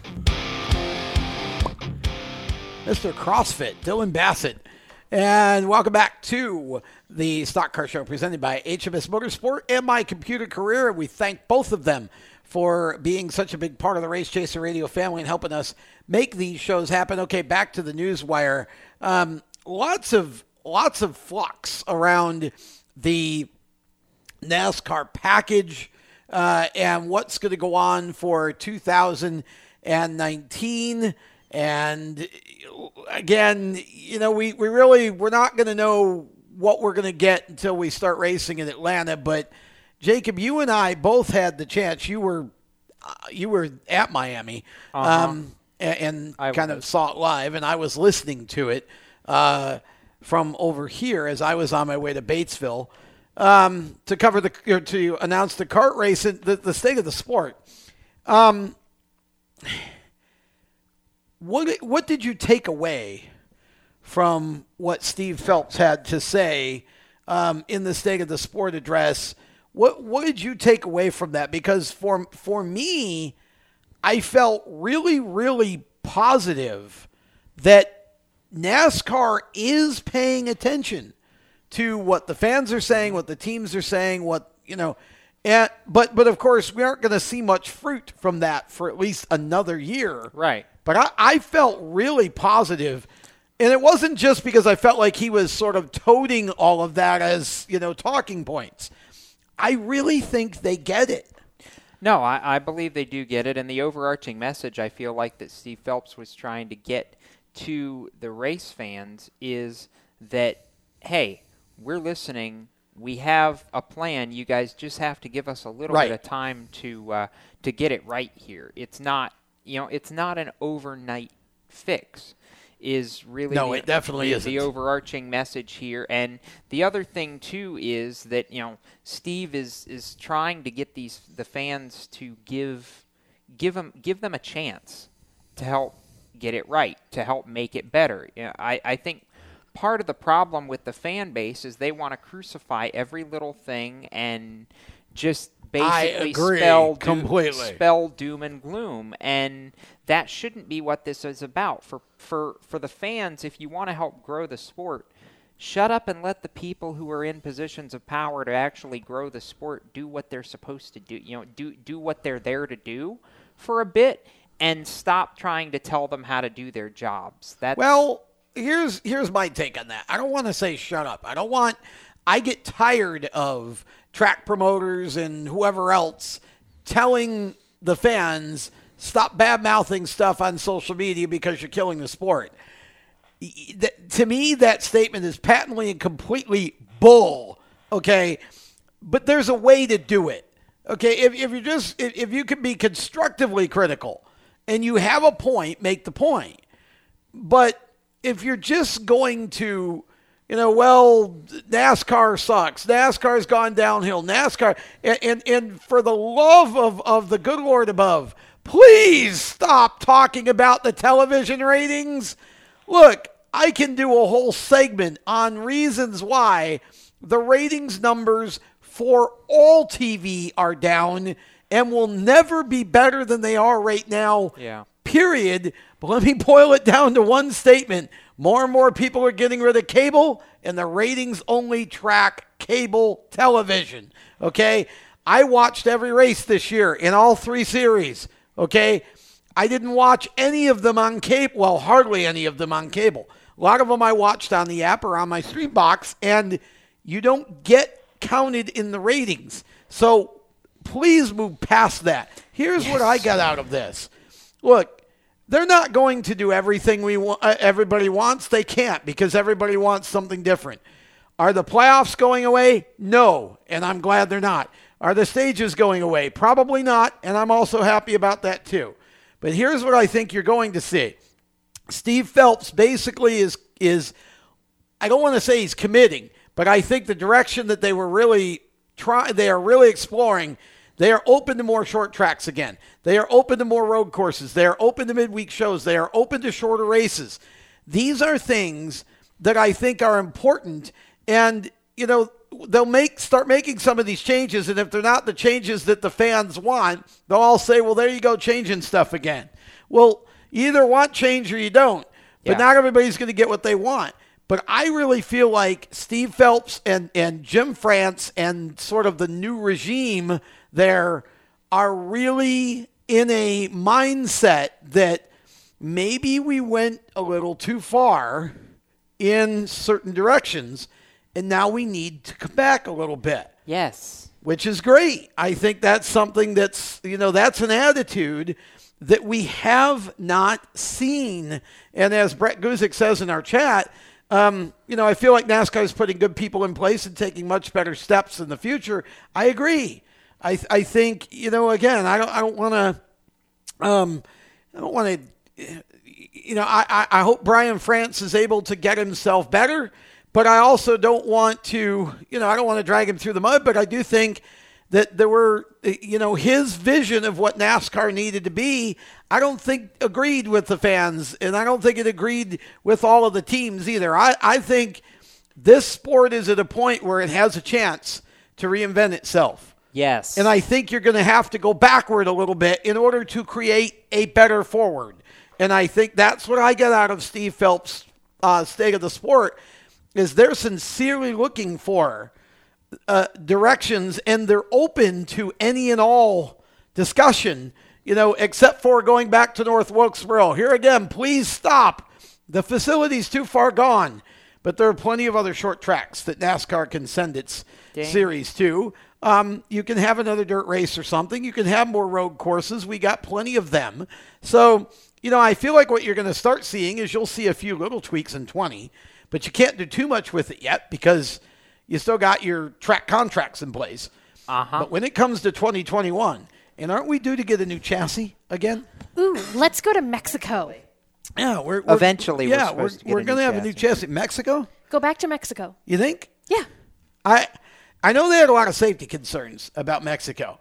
Or go to Canada. Trucks go to Canada. Have Xfinity go to Canada. See, Edward Adams was in our chat earlier. Edward's a road course guy, and Edward actually would like to see the Cup cars go to Toronto and race. Ooh. He thinks the Cup Series would put on a great show in Toronto. That would be fun. And I would like to see that. I actually would like to see a Cup show in Canada. I think it's a shame that the Top Series doesn't go. But you just got to be careful, because I think the other thing that they're open to is actually less races. So if you're going to start adding new events, you're going to have to really start taking away some of the ones we have now in order to have the total be less than 36. Or you have the trucks go to Darlington on Labor Day Monday. You let the trucks go in once the Xfinity's cleared out on Saturday, and you have a Labor Day Monday race for the Truck Series at Darlington Speedway. Well, I mean, that could be possible, too. You let them have their throwback. Could be very, very possible. It would be very interesting to see what that would look like. I'm not totally opposed to that. I think we're due for a break here, are we not? Something like that. Let's step aside. When we come back, we'll continue this discussion. But first, we're going to hear from Alex Bowman. Right around the turn, you're listening to the Stock Car Show, presented by HMS Motorsport, My Computer Career. We'll be right back. Parents, your son or daughter has had their license for a while now, but you want to make sure they're prepared for any situation they may face on the road. High school driver's ed doesn't teach them to drive defensively. They need to be prepared for any highway emergency. For less than a month's insurance, and a whole lot less, BSR instructors at Summit Point Motorsports Park in nearby Summit Point, West Virginia, will teach your son or daughter how to respond instantly and positively to unexpected situations on the road. BSR's specialized accident avoidance training teaches swerve to avoid maneuvers at highway speed, ocular driving, which focuses driving attention on ways to avoid accidents, vehicle dynamics and feedback, skid control and skid recovery, threshold braking on straights and progressive braking on curves, and off-road recovery techniques. This is stuff driver's ed simply doesn't teach. So call BSR today, 304-725-8444. Give your kid the skill set needed to drive safely and responsibly on the highway. That's 304-725-8444. You hear that? That's the sound of America's only sports car. That's right. It's a Corvette. But not just any Corvette. It's your Corvette. It's that who cares if there's traffic part of your day. And this can be you when you come to Cooper Corvettes. With 60 years of Corvettes to choose from, there's always a Corvette in your budget. And they'll service any Corvette you bring in. Cooper Corvettes on Route 1 just north of Quantico and Triangle. Call, click, or visit CooperCorvettes.com. HMS Motorsport is the leader in motorsport safety. HMS serves the majority of Monster Energy NASCAR Cup, Xfinity, Camping World Truck, IndyCar, and IMSA WeatherTech teams, as well as countless SCCA and club-level racers and driving enthusiasts throughout North America. featuring world-renowned brands like Schuberth helmets, Schroep belts, Adidas suits and shoes, Lifeline fire systems, and even Racecom radio kits. HMS has the right product for your type of racing and your budget. Their representatives are experts on only one thing, making your track driving as safe as possible. With locations in Mooresville, North Carolina, and Danvers, Massachusetts, the HMS staff is always ready to take the time to help you find the right product for your safety needs. Don't settle for second when it comes to motorsport safety. Stop in to HMS Motorsport. Visit them on their website at hmsmotorsport.com or send them a message on Facebook and tell them the folks from PMN Radio sent you. Hi, this is John Ondrasik of Five for Fighting, here for RAD, the entertainment industry's voice for road safety. You know, style is a personal thing, and your lifestyle is your business. But if you take it on the road, it becomes everybody's business. So please, plan ahead, designate before you celebrate. Friends, don't let friends drive drunk. A public service announcement brought to you by RAD, the National Association of Broadcasters, and the Ad Council.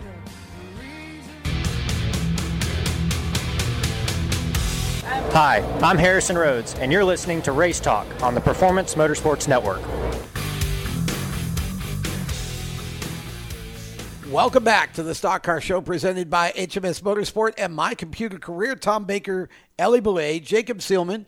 Over in the tech shed is Randy Miller.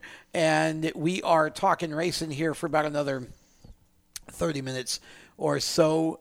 And we were kind of discussing next year in NASCAR and the future and all of that. We're going to get back to that discussion momentarily, but I want to take us in a different direction as we start this segment here because, again, we go back to the audio, and Jacob, you had a chance to catch up over the weekend with Alex Bowman. Not this weekend. When was Thanksgiving weekend? Oh, Thanksgiving weekend. Okay, so this is a leftover from... Yes, this was from the Turkey Night Grand Prix. Ah, okay. So we have a leftover from Thanksgiving week. Of course, we were pre-recorded all of that that week, and this is our first live in-studio show back. So you talked with Alex Bowman. Indeed. And Alex had a little something to say about what's going on for him with the Chili Bowl. He just had a bit of an announcement that he's running 2 cars at the 2019 Chili Bowl next month, and it's been a couple years in the making, but C.J. Leary going to run the Valvoline car once again, and Alex going to return to the Chili Bowl for his first time since, I think, 2016, if I remember correctly. Yeah. This is big. Alex grew up running midgets, and this is where his heart is. This is his... kind of like his golf game, his relaxation away from the rigors of the Cup Series. He's been a team owner for C.J. Leary a good bit the last year or two and really enjoyed that. But he told me he's wanted to get back to doing this for a while. Now feels like the right time to do it, and he's really excited about it. How excited is he, Randy? Let's let the people hear how excited Alex Bowman is, shall we? Alex Bowman is looking at C.J. Leary's midget, and we joked about this back in January. You were eyeballing that car and wanting to drive it yourself. Through a lot of begging and I'm sure a lot of work between you and Hendrick Motorsports and all the other parties involved, you don't have to eyeball it and not drive it anymore. You actually get to bring 2 cars indoors to Tulsa, and you're running the Chili Bowl alongside CJ in January, and I imagine you're really excited about that. Yeah, for sure. It's going to be fun. Hopefully I don't suck too bad, but I'm excited to get back in one. It's been a couple years and really enjoy these cars. So I enjoy working on them too, but driving them is a blast. When was the last time you ran Chili Bowl, and what do you remember from it? 2016, I guess we were in Chili Bowl, and we were quick. I was just really rusty. I mean, it had been since like 2012 that I'd been in a midget, so just super rusty, and I don't know, probably be more of that, but hopefully we run okay. You've been on the Cup side now for a full season and a full playoff run at that, but what is it that draws you in? I know it's your roots, but what is it that makes coming back to these cars so special? It's just stress-free and a lot of fun, and these cars, there's a lot of room for innovation. There's not a lot of rules. The rule book is a couple pages long, not a couple hundred pages long, so it's just fun, you know, especially Chili Bowl where there's literally no rule book, and you can kind of do whatever you want, and it gives me something to do and keeps me out of trouble throughout the year. Do you set any goals for yourself, or is it just get the car to the finish and see where you stack up sort of a deal?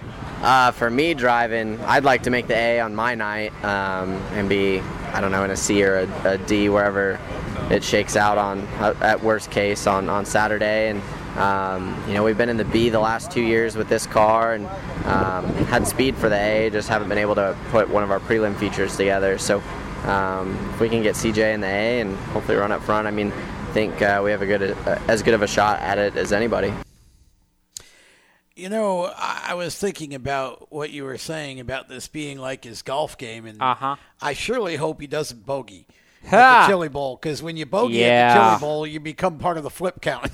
So, there are no sand traps there, so we don't have to worry about a wedge shot, but flop shot, as Tiger Woods likes to call them. But definitely hope he does not bogey. Alex, I don't know how he pulled this off with Rick Hendrick. I want to know what kind of he must have some sort of he must have a little bit of junior's sort of status with Mr. Rick at this point in order to get that, because Rick's usually not a big fan of his drivers competing, especially at dirt track events. Yes. While they're under contract for obvious reasons, but maybe because it is the Chili Bowl. And although, it certainly isn't without its dangers, it is a very small track event.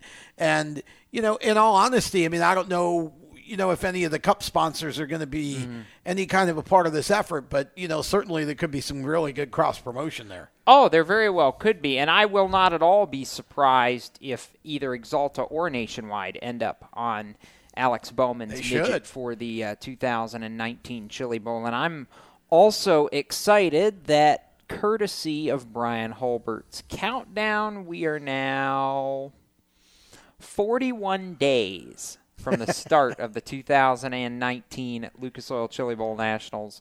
And I'm ready to be back on Tulsa time. I'm just saying, I have waited 359 days, I guess it would be, from the end of the last Chili Bowl for the start of this one. You're shaking your head out, Ellie. What's going on over there? He's got a countdown for Chili Bowl, and I have a countdown for Daytona.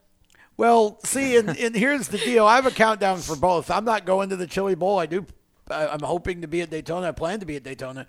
But I have a countdown for both because the Chili Bowl is like the unofficial start of the racing season. We get through the holidays and, we've barely, made our New Year's resolutions, and they haven't had any time yet to break them. And then, here we go with the Chili Bowl. And this, because that event is just a magic event. You get, 300 plus, 400 plus, yes, whatever it is, 300 plus. And they've added an extra day. Correct. So 5 days of qualifying. Yeah, now it's 5. So, it's just an unbelievable week, honestly. If you can't get excited watching, the Chili Bowl, then you have no pulse. I don't care what kind of racing you prefer. The Chili Bowl is a whole other deal, and, lots of excitement there. I'm really stoked that Tim McCready is racing it in a car that is going to be painted up as a throwback, if you will, or a tribute car to his father, Barefoot Bob. And if you don't know who Barefoot Bob McCready is, just Google him, okay? They're from the North Country where I'm from, and tell you what, Barefoot Bob is as much a legend in this sport as anybody else. He's kind of the Buzzy Rudiman of the Northern Modified set, and Tim, of course, has been running late models for most of the last good number of years on the dirt and has done very well, but has done well at the Chili Bowl. I think he won it one year, did he not? Tim? Yeah. Yeah, 2007. Yeah, 2007. See, I do know stats once in a while. That was the year I think I jumped out of my shorts when he ended up winning that race. That just so unexpected, but certainly it's going to be a great show, and I'm glad that Alex Bowman's going to get to race it. That's kind of his thing, as you said. That's where he grew up, and everybody wants to run the Chili Bowl. If you're an open cockpit racer, that's where you want to be, is the Chili Bowl in January. So good for Alex Bowman. An opportunity for us here while we have a minute left. Do you see Alex Bowman improving his performance in the Cup Series in 2019, Jacob? Absolutely. Okay. Do you want to elaborate on where you think Alex will fall next year? Not yet. Not yet. I think it's too soon to make that kind of a prediction, but I think he improves, yes. Okay. Well, it's time for a break, so we've run out of time, but we'll pick up our Alex discussion later. Plenty more opportunity to talk about Chili Bowl as that gets closer as well. We're going to step aside. When we come back, it's time for the lightning round, and who knows what that brings. Here on the Stock Car Show, presented by HMS Motorsport and My Computer Career, we shall return, we promise. When do you think of a plumber? Like most people, even if it's an emergency, you can be confident about who will arrive to help you. For quality and reliability, count on someone you can trust. Call on the plumbing services of Hague Quality Water of Maryland. Plumbing doesn't have to be an emergency. We handle all kinds of preventative maintenance too. Hague Quality Water of Maryland is family owned here in Annapolis since 1993. For a refreshing choice, call us at 888-84-WATER or visit us online. Here at Lewis Meineke, we're more than just your average car care center.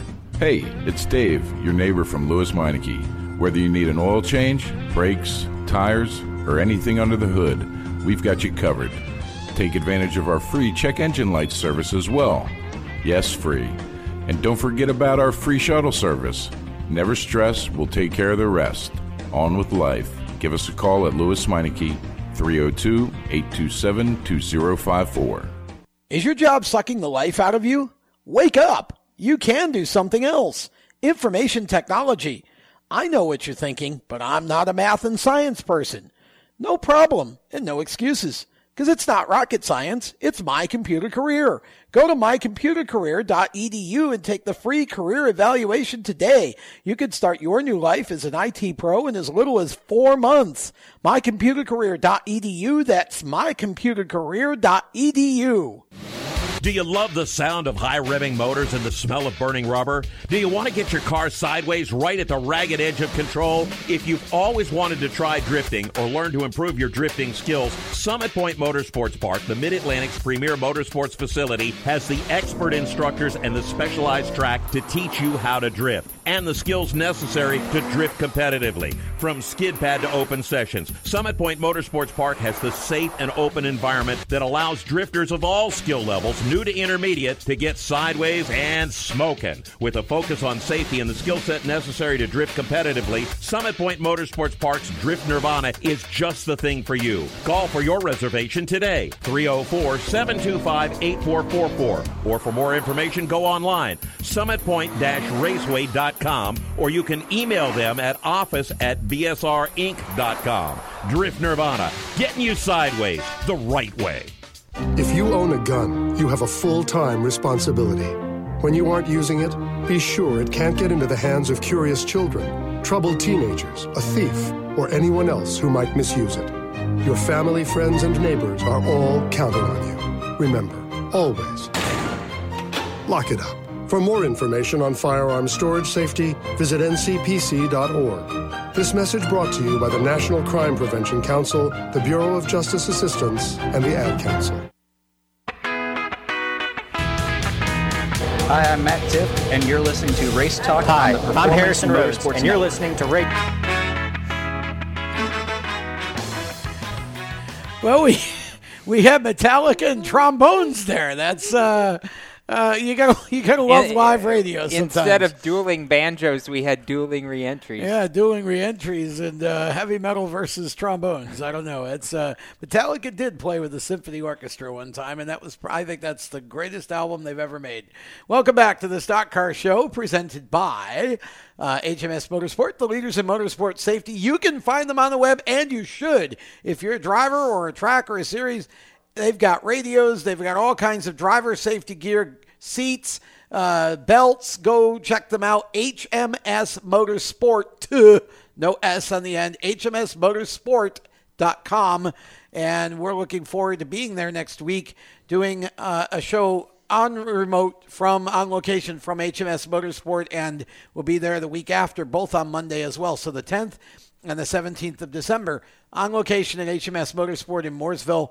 Come on out and say hello. And we, of course, will have safety seminars each day that you will be able to see live on the show. So, hello. I get to strap you down in a 5-point harness? No. Tom said say hello, so I said hello. Hello. And then Allie got way too excited.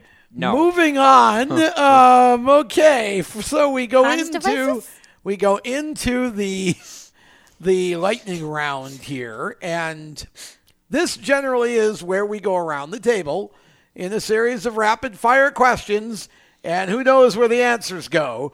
I'm going to start with this question. You can only go to one of the following races for the rest of your life. Oh, wow. Only one of the following 4 races. Only 4? For the rest of your life. A, Indy 500. B, Daytona 500. C, the Chili Bowl. Or D, you can pick any Formula One race you want. Chili Bowl. Is that even a question? Well, it might not be for you, but it might be for some of our other panelists here. Chili Bowl. Chili Bowl. Absolutely. Okay. Jacob's going to the Chili Bowl. That's it. He's not doing any NASCAR stuff the rest of his life. Allie. Indy 500. Say it again, which one? The Indy 500. Indy 500 for Allie. Okay, that's interesting. Why? I've done Daytona 500, been there, done that. It would actually be a toss-up between Indy 500 and Chili Bowl because I've never been to the Chili Bowl. But you can only do one. In other words, you get to watch one race for the rest of it. You can go for the next 30 years, but you can't go to any of the other races was the question. You can only go to one race for the rest of your life. Chili Bowl. Jacob's picking the Chili Bowl. Oh, then I changed my answer. That's why I wanted to re-explain. What is it? I go Chili Bowl. Okay, well. Even though she's never been and doesn't know anything about it. I know nothing about it. Interesting. So Allie picks the Chili Bowl. But they're Randy, are you going to agree with the Chili Bowl, or are you going to pick one of the other 3? We have no love for Formula One here. James Pike will shoot us. I'm a dirt guy, so I'm going to go with the Chili Bowl. But more so than that, if you think about the Chili Bowl and how many, during the course of the 5 or 6 days now that the Chili Bowl is, you see NASCAR drivers there anyways. So if you're turning into the Daytona 500 to see NASCAR guys race, then just go to the Chili Bowl and you can see the exact same thing. Wow, okay. So Chili Bowl all the way around. I'm actually going to pick the Indy 500 because, and if you know me well enough, I come from a part of the country where super modifieds are king. They're open wheel, open cockpit cars. I'm an Indy guy. I know Chili Bowl features midgets, which are also open wheel, open cockpit cars, but Chili Bowl is a week long, and for me, that's just really hard. I'm actually digging the Indy 500. So, wow. If I could pick just one race out of those 4 for the rest of my life, I'm going to the Indy 500. And by the way, the bucket list, because I have actually been to Indy once. The other 3 choices, I've never been to Daytona to see a 500. So that would be a bucket list. The F1 series is certainly a bucket list, and I'm hoping maybe in the next couple of years to get to one of the F1 races in the States.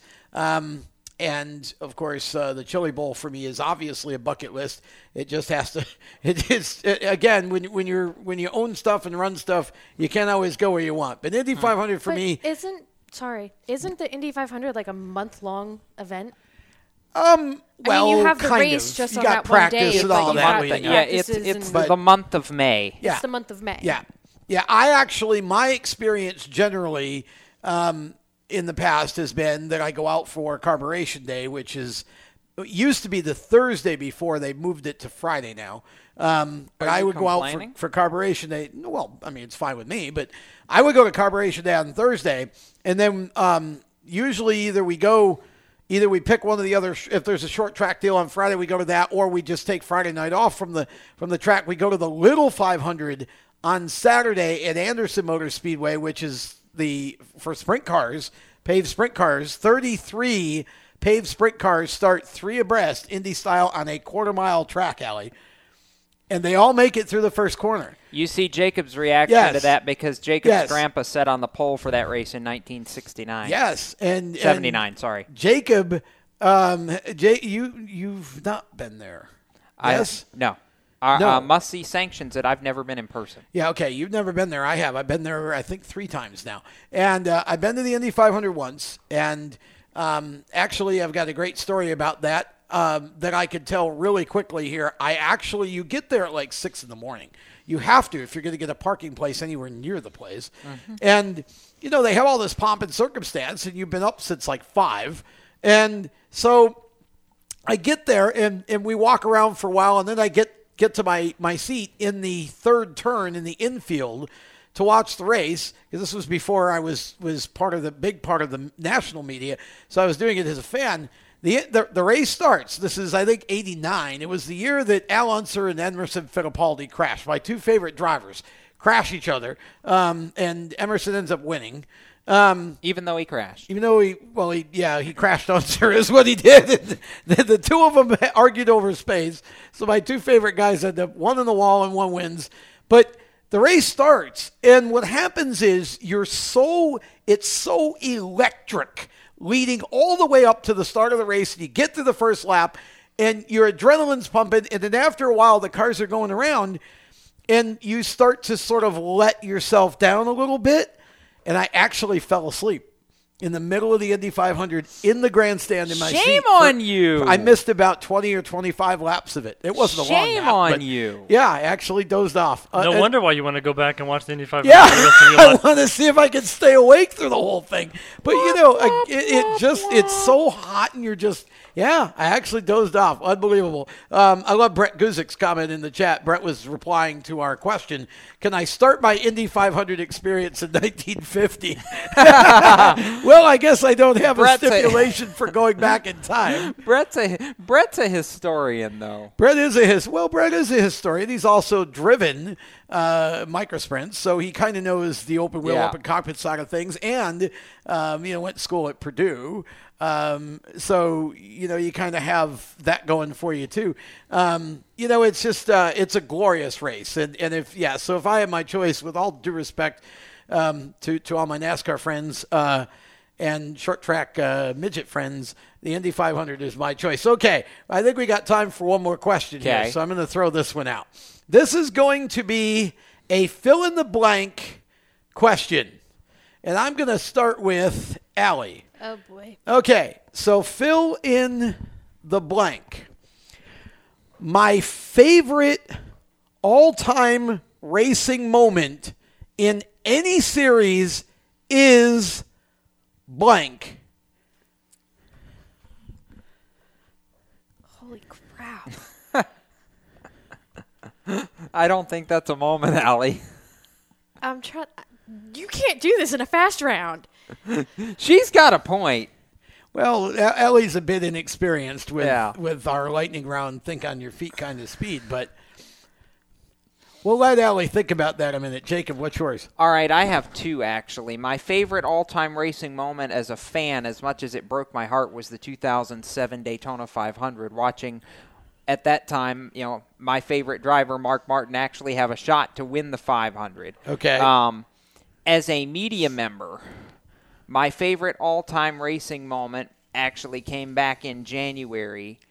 The command to fire engines for the Chili Bowl. The 5 seconds before the A-main gets underway on Saturday night, everything just stops for a moment. And that moment of intensity, I was literally almost knocked off my feet just at how surreal that was. So that, for me, as a media member, is my favorite moment that I've experienced so far. Randy? For me, being a junior fan, being at TMS when he won his first Cup race. Oh, wow. There you go. That was a cool thing for me to see because he was my favorite driver. So that would be mine. Okay. All right. So I'll come back. Allie, you ready? You got no, one? I don't have one. There's so many. Okay. I don't have one. I'm gonna probably say, because I know where Jacob thinks I would go is probably to some moment in international classic history. But I'm actually not going there. My favorite all-time racing moment ever was the very first NHRA race I ever went to at Memphis. And it was the first time I'd ever experienced that. And I could tell this really, really quickly. I was working with Race on Driving Experience. We had a booth in Vendor Row outside of the track area, outside of the area. And the first time, very first time, my back was facing the outer wall of the very Your first time. Mistake. It's the way the booth was set up. The very first time a Top Fuel lit up, I literally jumped off my feet. I think I could have scaled high hurdles. Unbelievable, the power of those things. My very favorite racing moment. Jacob? You gave me about 20 seconds to get us out of here, so I have to do this quick. Thanks to our partners at HMS Motorsport and My Computer Career for what they do to make the Stock Car Show possible, as well as Bob Steele, Sue Mason, all the folks at the Performance Motorsports Network. So for Randy Miller behind the glass, as well as Tom Baker and Alli Boulay, I'm Jacob Seelman. Keep it off the wall, folks, and if you're headed to a racetrack somewhere, we might just see you there. Have a safe racing weekend. Good night. You've been listening to the Stock Car Show on the Performance Motorsports Network. Stay tuned to Performance Motorsports Network for more race talk. For the latest motorsports news, visit RaceChaserOnline.com. The Stock Car Show is a copyrighted production of the Performance Motorsports Network. www.performancemotorsportsnetwork.com. A member of the Scorpion Radio Group Incorporated, and may not be rebroadcast, replicated, or saved in any media without the explicit written permission of PMN. Check out our Facebook page or our section on the PMN website. The opinions expressed on this program are those of the host, co-host, and guests, and do not necessarily reflect those of the management and ownership of either the Performance Motorsports Network or Scorpion Radio Group Incorporated, the advertisers, or the marketing partners. Be listening again next week when the Stock Car Show returns on Thursday night at 7 Eastern. Until then, stay tuned for more great motorsports programming on the Performance Motorsports Network.